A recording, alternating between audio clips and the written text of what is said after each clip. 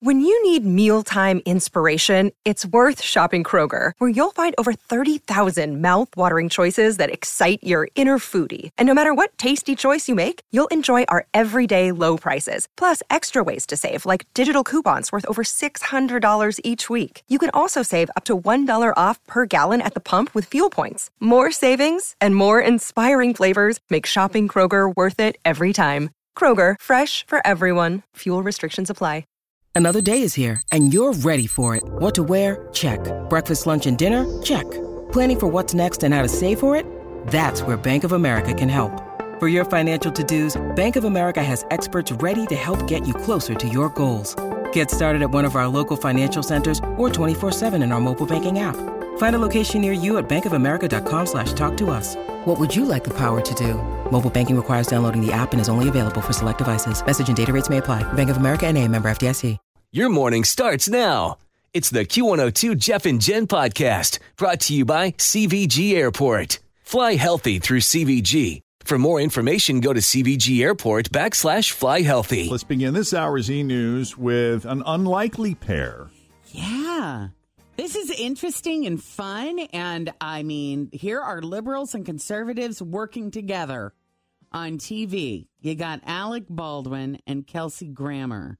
I didn't know Kelsey Grammer was a conservative. Oh, yeah. He endorsed Trump in 2016 and in this past election. Oh, did he? Big time. Oh. Yeah.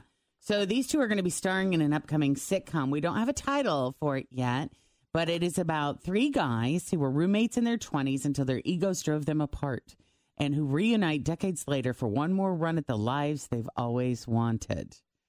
We don't know who the third guy is going to be, but the show is being developed by Chris Lloyd, who created Modern Family. He also worked with Kelsey on his old show, Frasier, and the short-lived Back to You. Show's going to air on ABC, premiere next fall. Oh.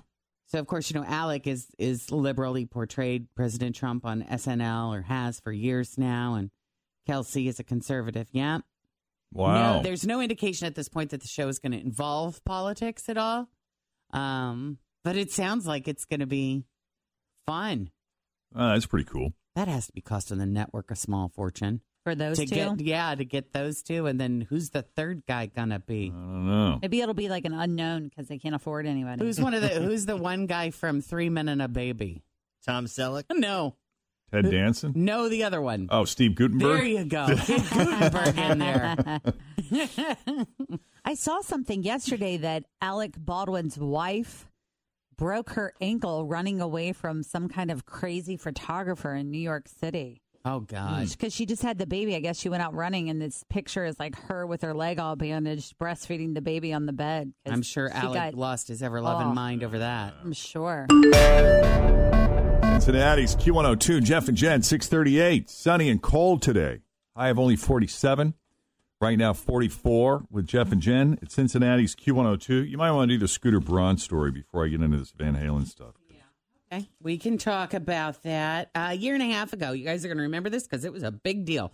Scooter Braun became an enemy to young girls and Taylor Swift fans everywhere because he bought myself included. Yeah, this was really a crappy kind of deal. He bought the Big Machine label group, which included Taylor Swift's first 6 albums. And he paid about $300 million for it. And Taylor Swift was upset because she wants it. She wants the rights to her own music. And he knew that. And she had been trying to buy them and had offered him money, I believe, to buy them from him. And he wouldn't sell it. Well, he just turned around and sold the Taylor Swift music by itself in a deal supposedly worth more than $300 million. Wow. So, of course, Taylor is really not happy. She said she's been trying to buy back her masters for the past year, but he made crazy demands and she just couldn't meet them. The company that bought Taylor's music is called Shamrock Holdings. They reached out to Taylor after the sale, hoping to work with her, but under the terms of the sale, Braun still profits off those masters for several more years. So she's not going to work with him. She is not going to give that man any more money. Well, what I want to know is what was his best offer to her? Because if he sold if he sold, he got $300 million from Shamrock Music for just her catalog, right? Yeah. Mm-hmm. So how does that compare to what he offered her? Because it's my understanding that you know, the word was that he wouldn't sell it to her, but you know, I had heard stories that he would toy with her and make these impossible demands that. Yeah. He was like, yeah, I'll sell it to you for X amount of dollars. That was way out of her reach.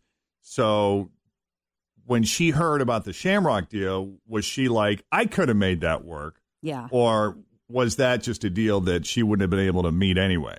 No, she would have been able to make that work, don't you think?